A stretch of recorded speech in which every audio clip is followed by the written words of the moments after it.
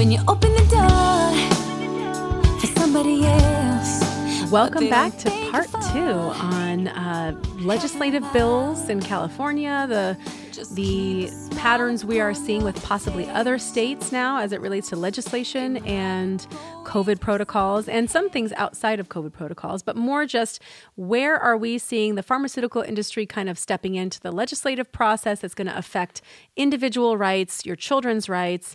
How is that showing up, and breaking down some specific examples based on what we're seeing this season here in California. Right. Yeah. So we had split this piece into two separate pieces. So yeah, let's pick up.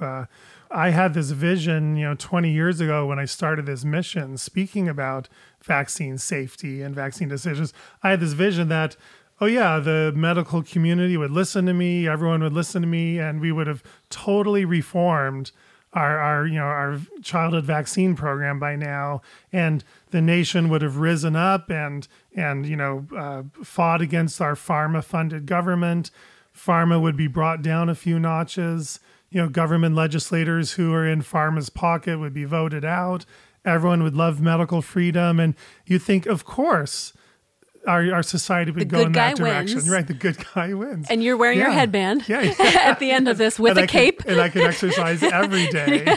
That's so funny. The cape's blowing in the wind. You're at the top of a hill. Exactly. You have a headband. I would need to get the muscles for that pose. But and you've succeeded. And as you guys see, it's going in the other direction.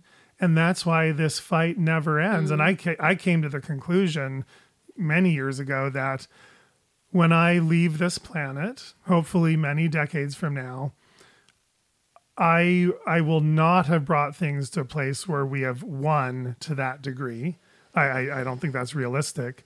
What I hope is that instead of having 5% of Americans in this health freedom fight, we have 51% of Americans in this health freedom fight. Or let's go for herd immunity. Let's go for 95%. Yeah, 90. No, you're right.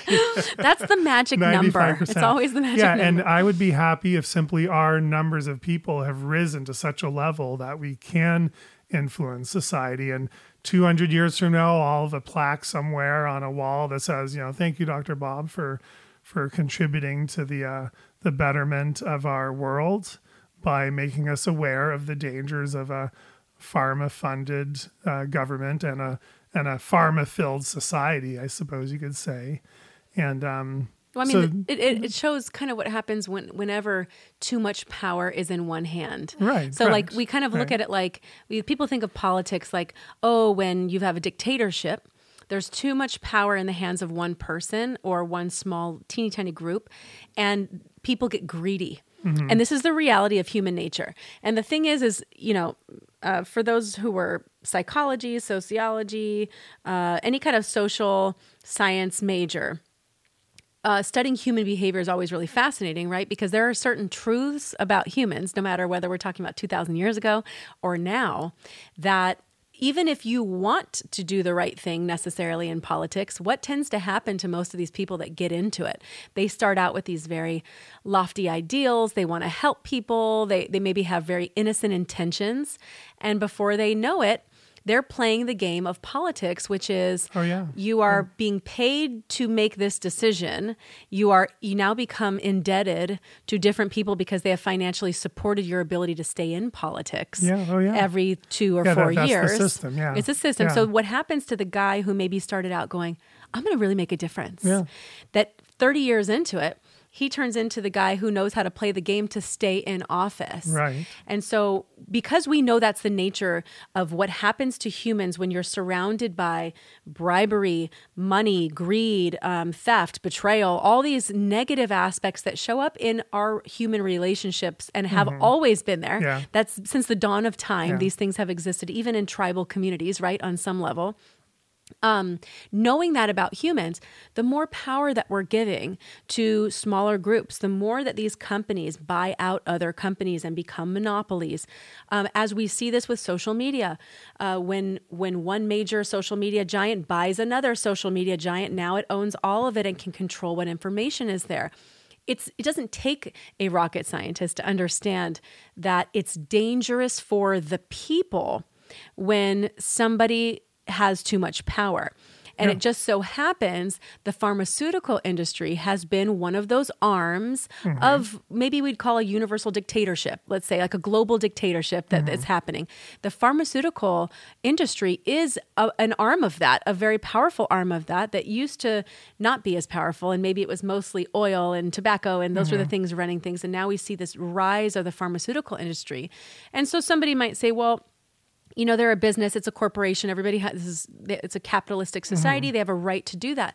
It's like, yes, however, think about what that power means as far as where their influence goes Right. and how that influence is factoring into an average American's daily life. Right. Most right. people probably don't think it does. Yeah. And if they saw the diagrams, they saw the spider web formations that came from one central point and how influenced we are on so many levels, how our policy has been shaped, things that you'd think have no connection to that and how they're connected to that.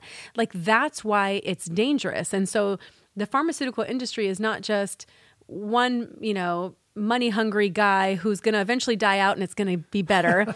This has now become integrated into our daily life, including things like our social media, our school policies, our regular freedoms and public health policies, our ability to go and work and do as we saw in the last 2 years. Yeah. This is all connected to the power of that same pharmaceutical industry. Yeah. There's nothing else ruling that except for that. And that is a super dangerous thing as a society.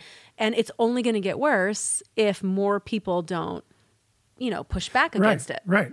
The third bill, somewhat similar, but even has more support, is AB 1993, Assembly Bill 1993. It was actually introduced by Aguilar Curry because Senator Pan is not in the Assembly. So, Isn't that Cecilia? Her first name? I forget her first name. Yeah, maybe. So she has introduced the bill that's going to require COVID vaccine for all employees and independent contractors in California. And this has a lot of Democratic support. 10 Democratic legislators have signed on to support this. It's going to be assigned to the Labor and Employment Committee and the Judiciary Committee. I think the only caveat is that they will allow religious exemptions and they will allow medical exemptions, but the law says these are going to be subject to verification, including the religious exemptions are going to be subject to verification. I'm wondering if the fact that there's even an exemption added on to this is why 10 are willing to sign on to this, because that's even Maybe. more than what's Right. signing on to 871. Right. Yeah. So maybe they're thinking, oh, well, that's okay if somebody has a real, but even still, I mean, there have been so many people pushing back against employee mandates, including first responders and law enforcement. You see all these people willing to lose their jobs over this. It just doesn't seem like you should be able to make the entire population of California that's going to be employed, which is everybody, have to do this unless they have one particular religious exemption to it. I mean, that's still not enough. It's not enough. It should be a choice period regardless. Right. So that's AB 1993. The next one is SB, back to the Senate, 1479, SB 1479, introduced by Senator Pan. It calls for continued COVID testing for all public schools that receive funding, government funding. They are calling for all schools to continue putting forth their plans to show that they are doing ongoing testing, not just for teachers and employees, but for students as well. But is this assuming that they're also vaccinated? Like, is this going to, Right, testing that's interesting. continues post-January? Yeah. So we're all going to have to be vaccinated to be there, but we're going to also have to undergo mandatory testing on a regular basis too. Right, for schools. But would that be Right. because we know the vaccine doesn't work all Yeah, the time? yeah, Because I why know, would you need yeah. testing if you're forcing everybody to get vaccinated? Who knows? I mean, they're not testing in schools now. Right. But this bill, I don't know if this bill is going to then force them to begin testing or just. Well, LA School District, I think, in the county, were doing testing because the Okay. vaccine wasn't mandatory yet. Okay. But even still, it makes no sense to continue testing if everybody's forced vaccinated anyway. Yeah, but this has Democratic support. There are 7 Democratic senators that have signed on to support this. It's only assigned to one committee, the Health Committee. So all these bills these are all sort of like the COVID vaccine topic bills. These 4 bills are all sort of centered around the COVID vaccine. They all have a lot of support, you guys, and so this is very concerning. The next bill, which is kind of interesting, that does not have support, is SB 1464 by Senator Pan, 1464. It's the one that involving law enforcement, and it doesn't have any support. No other senators have signed on to support it. This is the bill where it requires sheriffs to enforce public health rules. Which they weren't doing if they didn't agree with it during COVID. Right. Yeah. The current law gives sheriffs the authority to enforce public health orders, but this new law would require sheriffs to enforce those orders. And they were notorious during COVID for being sheriffs coming up and doing viral videos basically saying, we will not be forcing people to wear masks. Right. We will not be forcing them to go home or whatever. We give people the rights to make those choices for themselves. Yeah, to let your local law enforcement officers, you decide how to enforce the law in their jurisdictions. And so this would make it so that even if they disagree with it, they'd have to. Right, exactly. And so it has no support yet, SB 1464. And what's interesting is this bill was set for a hearing, and then Senator Pan took it off the schedule at that hearing, probably because of lack of support. And I've heard that the law enforcement organizations are fighting against this one as well. So yeah, I hope so. It might not go anywhere. But again, that's kind of a niche sort of bill. It's not a bill that affects, like all the families, all the schools, all the kids, and your decision whether or not to get COVID vaccine. So I almost wonder if they made these totally ridiculously stupid bills, knowing they could set them aside in favor of people supporting maybe the 1 or 2 that they really want to put forward. We'll fold on these, we'll just do these instead. Exactly. It makes it look like you win it. You're winning when you're not. So this next bill is I think one that is sort of important to me personally, but it has no support yet, fortunately. It's Senate Bill 920, SB 920. It was actually put in by Senator Hurtado, not Senator Pan, and it has no support yet. No other people have signed on to support it. It is the bill, it's the medical board bill. It's the bill that that basically gives the medical board the authority to walk into any doctor's office and review their confidential patient files without patient consent and without a judge's order. And right now it's just a judge's order right now, to where if a judge makes it makes a conclusion that these files need to be reviewed, then at that point they can go in and look through confidential files, right? But what you're saying is this bill is going to make it so at any time, anywhere, there can be, who are the people that get to go, that are going through it? Right, exactly. And that's hugely concerning to me, because right now everyone's medical files are confidential in every doctor's office. And if the medical board wants to investigate a doctor, the medical board needs a patient to either complain, or they need some other person to use that patient's name to complain to the medical board on the patient's behalf, or even not on the patient's behalf, but just simply using that patient as basically the plaintiff in the report. That's the only way a medical board can investigate a doctor and get that one file, is if somebody complains, right? And so it would remove that step. The medical board can come in and say, "Oh, you know what, Dr. Bob, we hear you don't like vaccines and you're issuing medical exemptions.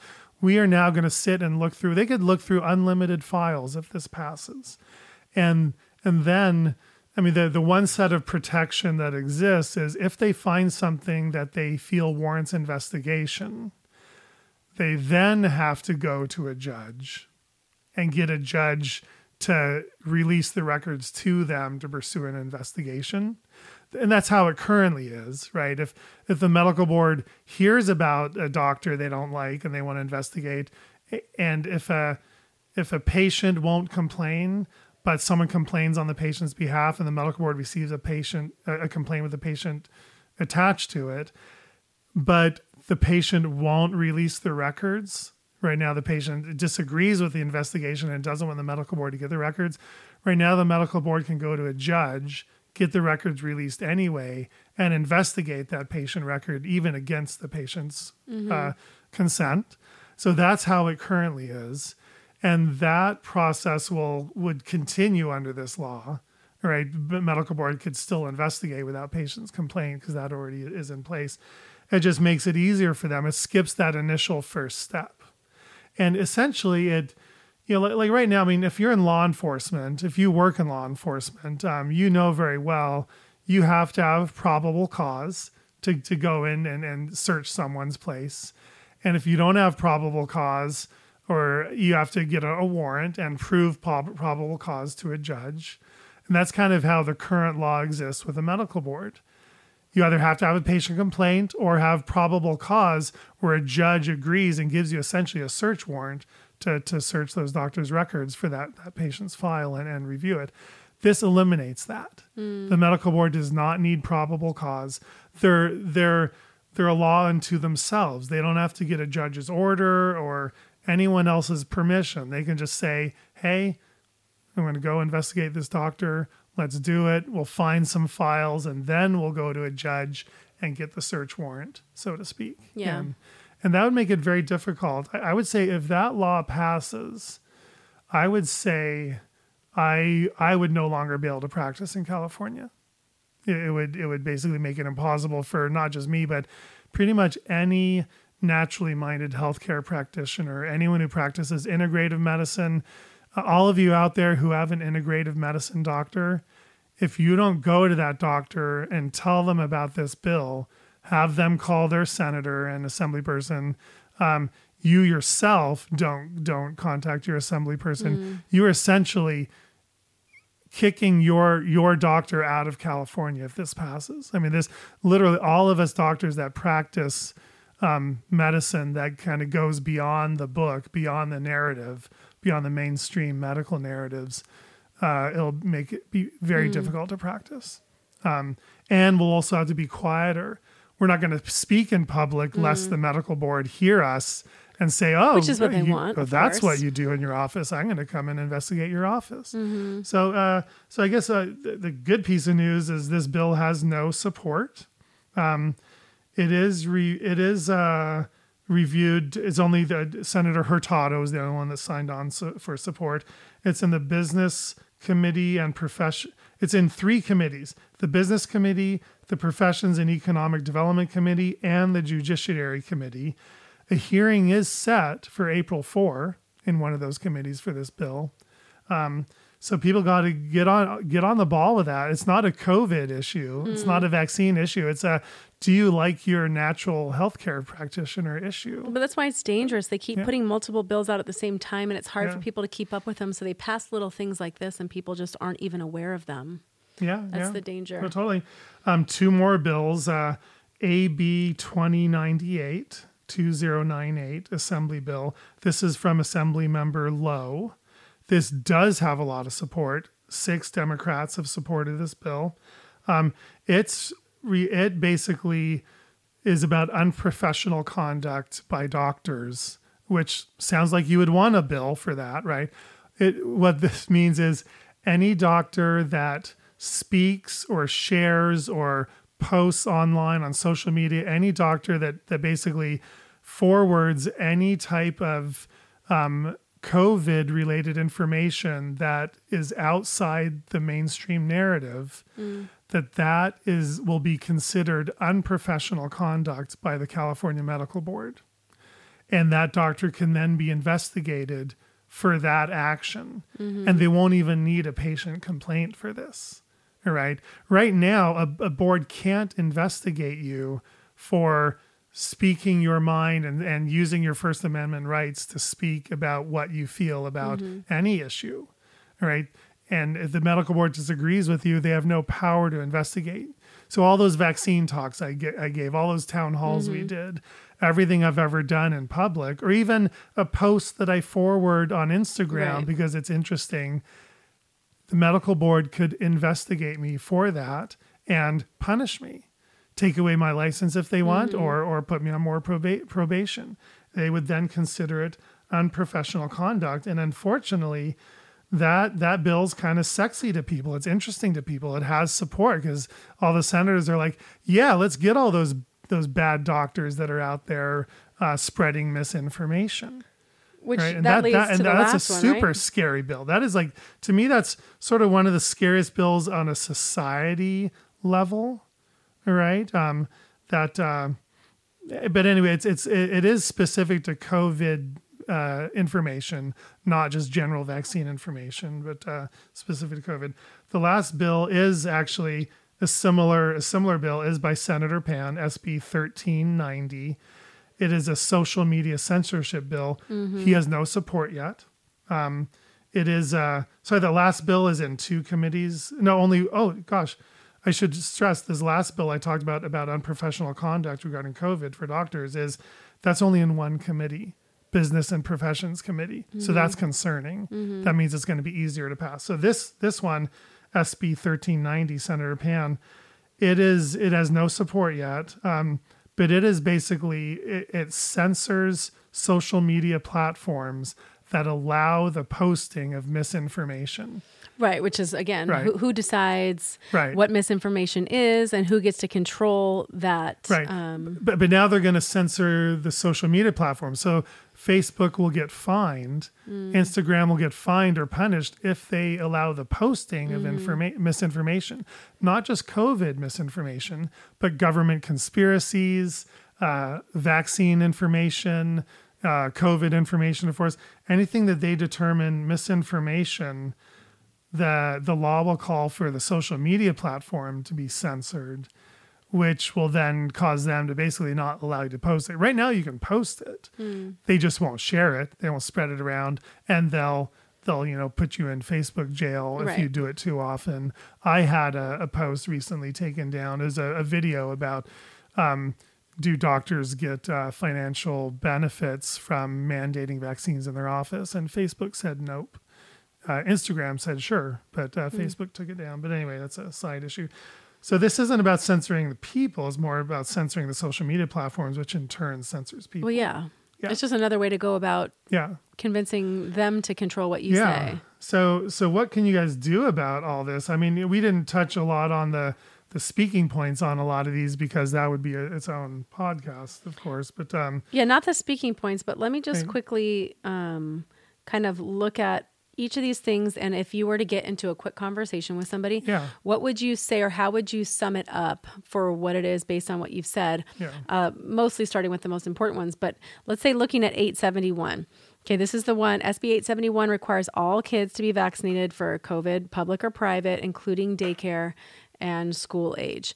So if you were going to get into a conversation with a family member or friend or stranger about this, did you know that they have proposed a bill this season to make it mandatory for all children to be required to receive that vaccine to be able to go to school, and there are no exemptions to it? That means it's going to be mandatory for all kids from daycare age, which could be as, it hasn't even been approved for under 5, Right. but they're working on it. So daycare age could be as early as 6 months, right? All the way up to high school age, every single child in the entire state, public or private, with no way to opt out of it. And it will be required, even though that we've seen outbreaks with fully vaccinated populations here. And even though there's a lot of public controversy about this, that one's a pretty self-explanatory one to be able to talk about, because you can say they're going to mandate this vaccine for all kids, daycare, regular kids, public, private. They will not be able to have a right to an education without being forced to get the COVID vaccine, which is highly controversial in itself. And the technology is experimental.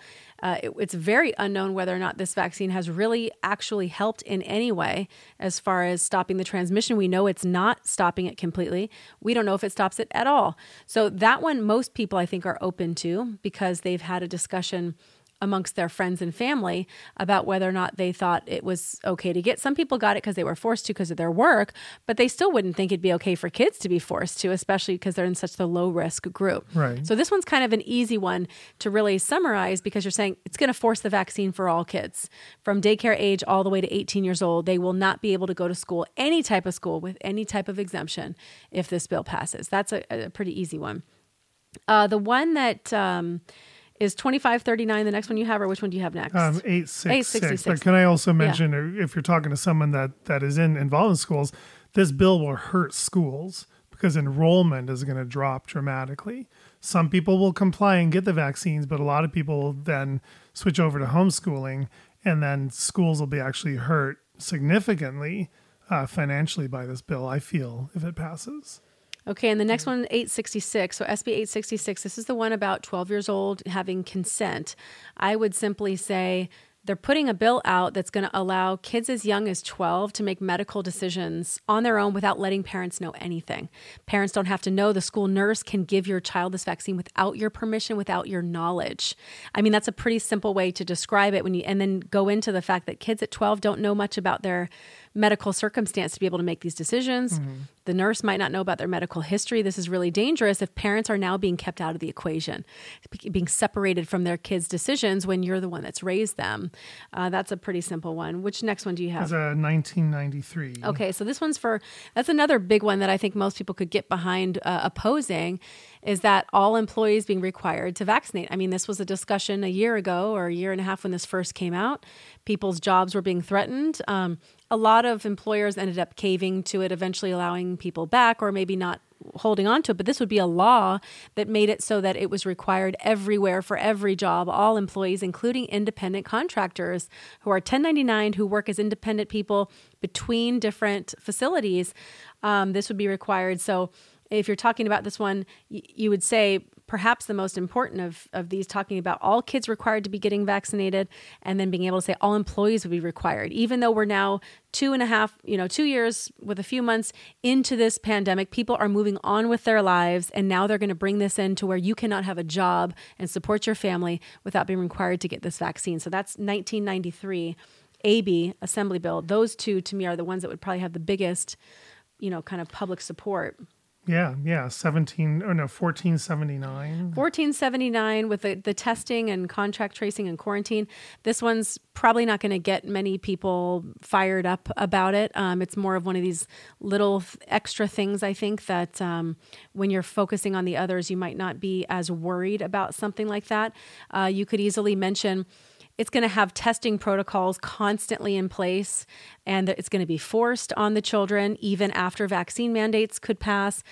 This is dangerous, in the sense that we're always monitoring even healthy children on a regular basis, and this would be a requirement for all the public schools. Right. Then there's 1464, the law enforcement one. Yeah. So that one, I think a lot of older people would probably understand and get behind because they'd say, how your sheriff stood up for your individual rights over the last 2 years? They're actually putting out a bill that would make it so the sheriffs cannot opt out of forcing you to do something. So if a public health order comes through, even if it infringes upon your individual constitutional rights, the sheriffs will be obligated by law to enforce it and you as a result, even if they don't support it. And they've been supporting the Constitution because that's a big part of what law enforcement does. And they've been vocal about it. They will no longer have those rights to fight for you and to stand up for your individual rights. This would force them to have to do that. 920 medical board. Yeah, 920. This one, I would say that probably the best angle to discuss on this is saying that they're going to create a law that allows health representatives or government representatives to go into any doctor's office and look at confidential records without a judge's order, without your approval, that your personal, private, confidential medical information is now going to be open access to government officials at any time that they want. Mm-hmm. I would simplify it to that, because out of all the things that you mentioned about it and how it threatens doctors and this and that, I think to an average citizen, the most important thing is your personal information is no longer going to be protected by the HIPAA laws that keep it confidential. It will now be accessible by government officials at any time that they're looking to do so for any cause, with or without your knowledge, and definitely without your permission. Right. Then there's 2098 on professional conduct. Now, 2098, the reason I think this is an issue is this is like censoring people on social media about misinformation. Now it's censoring doctors on, quote, misinformation, meaning if you're a health practitioner or a professional that has an opinion that varies from what they want you to think, that no longer can you not even, advise patients in that way, because they're already trying to crack down on things like that, keeping people under watch. But now you can't even have a communication about it. You're not allowed to post about it. You're not allowed to speak about it. You're not allowed to give a dissenting opinion on something related to COVID, because somebody has decided what is and what isn't misinformation, and somebody is going to be babysitting what is and isn't acceptable. And what has been interesting to me over the last 2 years is a lot of times people will say, well, don't you believe in science? Well, the reality is we've seen doctors on both sides of this. That means people who believe in science have disagreed with each other on the COVID thing. And that's important to allow that, because you're allowing people in the medical community to say, hey, wait a second, I've seen something different. What this bill is going to do is going to be censoring doctors from being able to have a differing opinion or a dissenting opinion on what the government is laying forward, and trying to silence them from doing that, even if they have validity to what they're saying, and basically squashing that discussion that we've been seeing in the public, but now in a medical platform. We want the medical discussion between doctors to be happening. We want this to be a robust discussion, and that would be a bill that basically censors doctors from being able to have a dissenting opinion. Yeah, and I would worry as a doctor, like in my office, I can say whatever I want to patients. I can counsel them in any way that I want. But I would always have in the back of my mind, gosh, is this new patient a medical board plant? And am I actually free to openly share my opinion now, or am I not? Mm-hmm. And that's like right now, I've always felt free. I've never held back on my, sharing my medical opinion with patients one-on-one in the office, but this bill would cause me to question that. Right. And I think you could speak to people. Yeah, you go to a natural practitioner.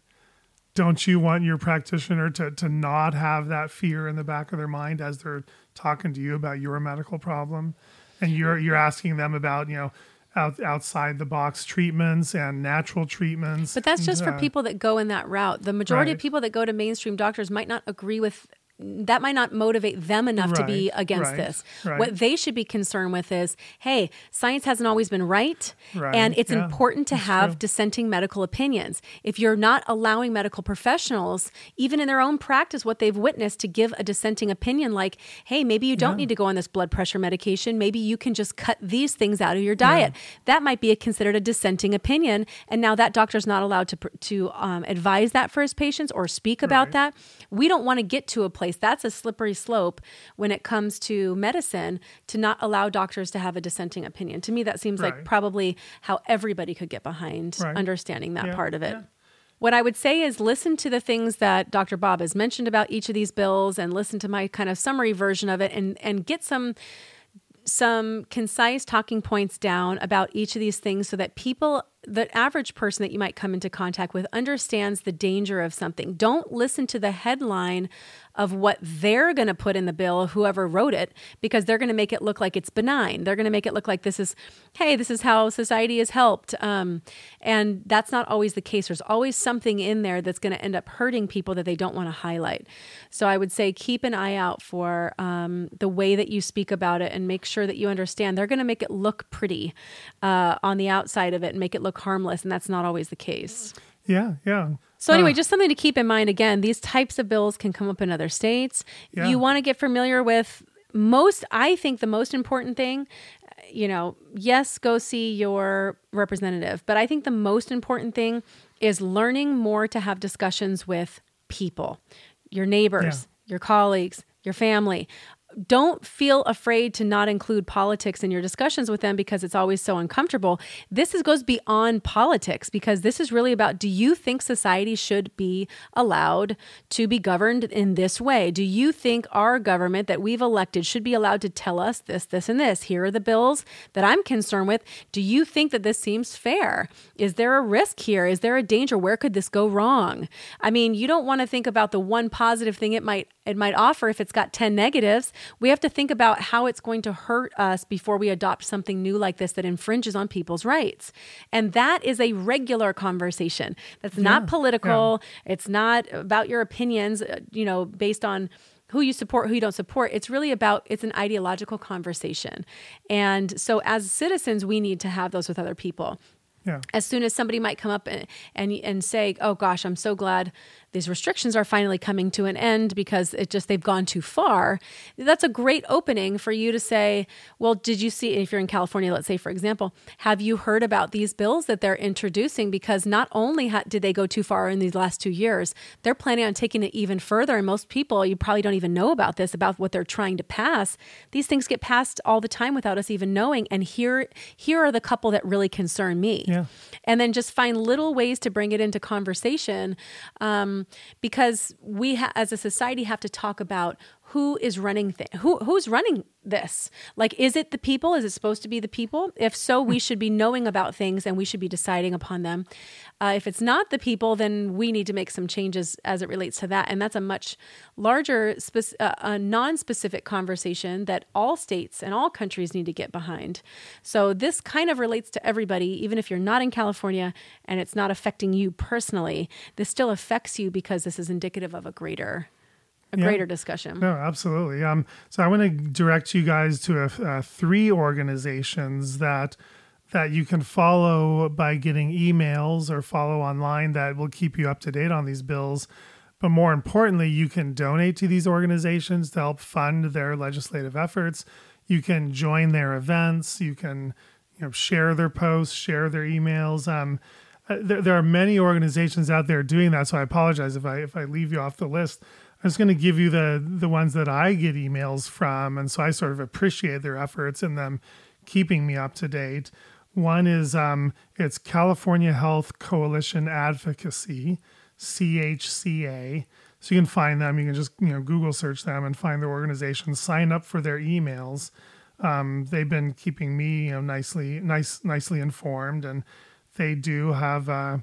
They do accept donations to help fund their lobbyist efforts, and they've been effective in that respect.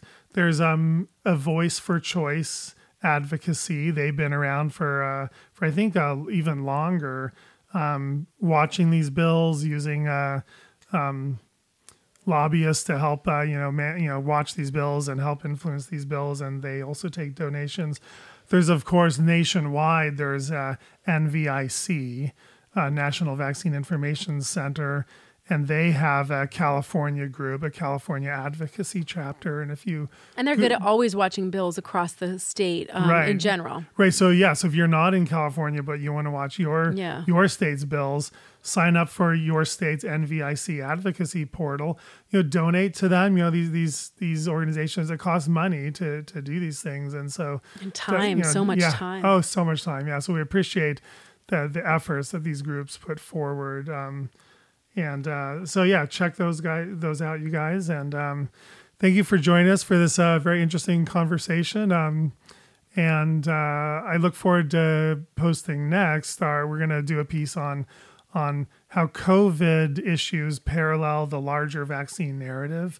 Some of what we've sort of touched down today, but we'll sort of give you ideas on how to bring people who are now questioning COVID narratives, how to open their eyes to the whole vaccine conversation so they can join you in your fights for medical freedom as it pertains to the entire narrative. So that'll be an interesting episode that we will hopefully be putting out soon. But thanks for joining us on the vaccine conversation. Bye-bye.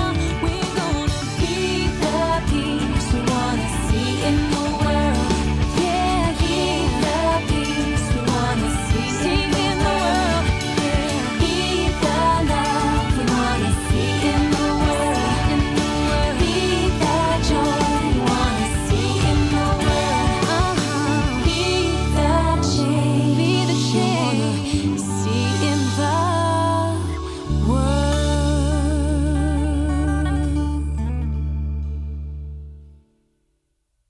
The information in this podcast is for entertainment purposes only. It is not intended as medical advice. Always consult your healthcare professional for information on vaccines and infectious diseases.